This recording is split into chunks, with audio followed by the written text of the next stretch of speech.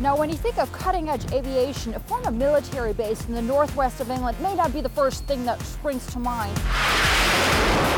The Intelligent Data Portal is a way of predicting where the crime is going to occur.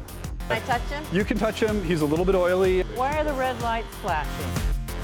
Baxter has a face with eyes on it. When it's about to reach somewhere, the eyes look. With more than 6,500 manufacturing organizations. Manufacturing is going to be different in the future. Economically, it's going to be immensely disruptive. So the potential of this could be huge. I actually think so. You always have to look at what the customer wants. The crowds here at the Consumer Electronics Show can't get enough of drones. James Bond-like gadgetry. Well, I've found an apartment in central London where the fiction is becoming reality.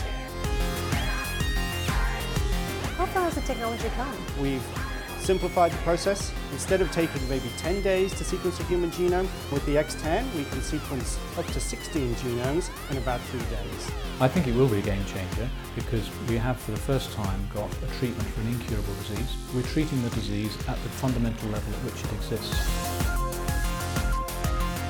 From books to household appliances, you name it, Amazon's got it. The store features everything from video walls and holographics to virtual dressing rooms that can change outfits in a flash.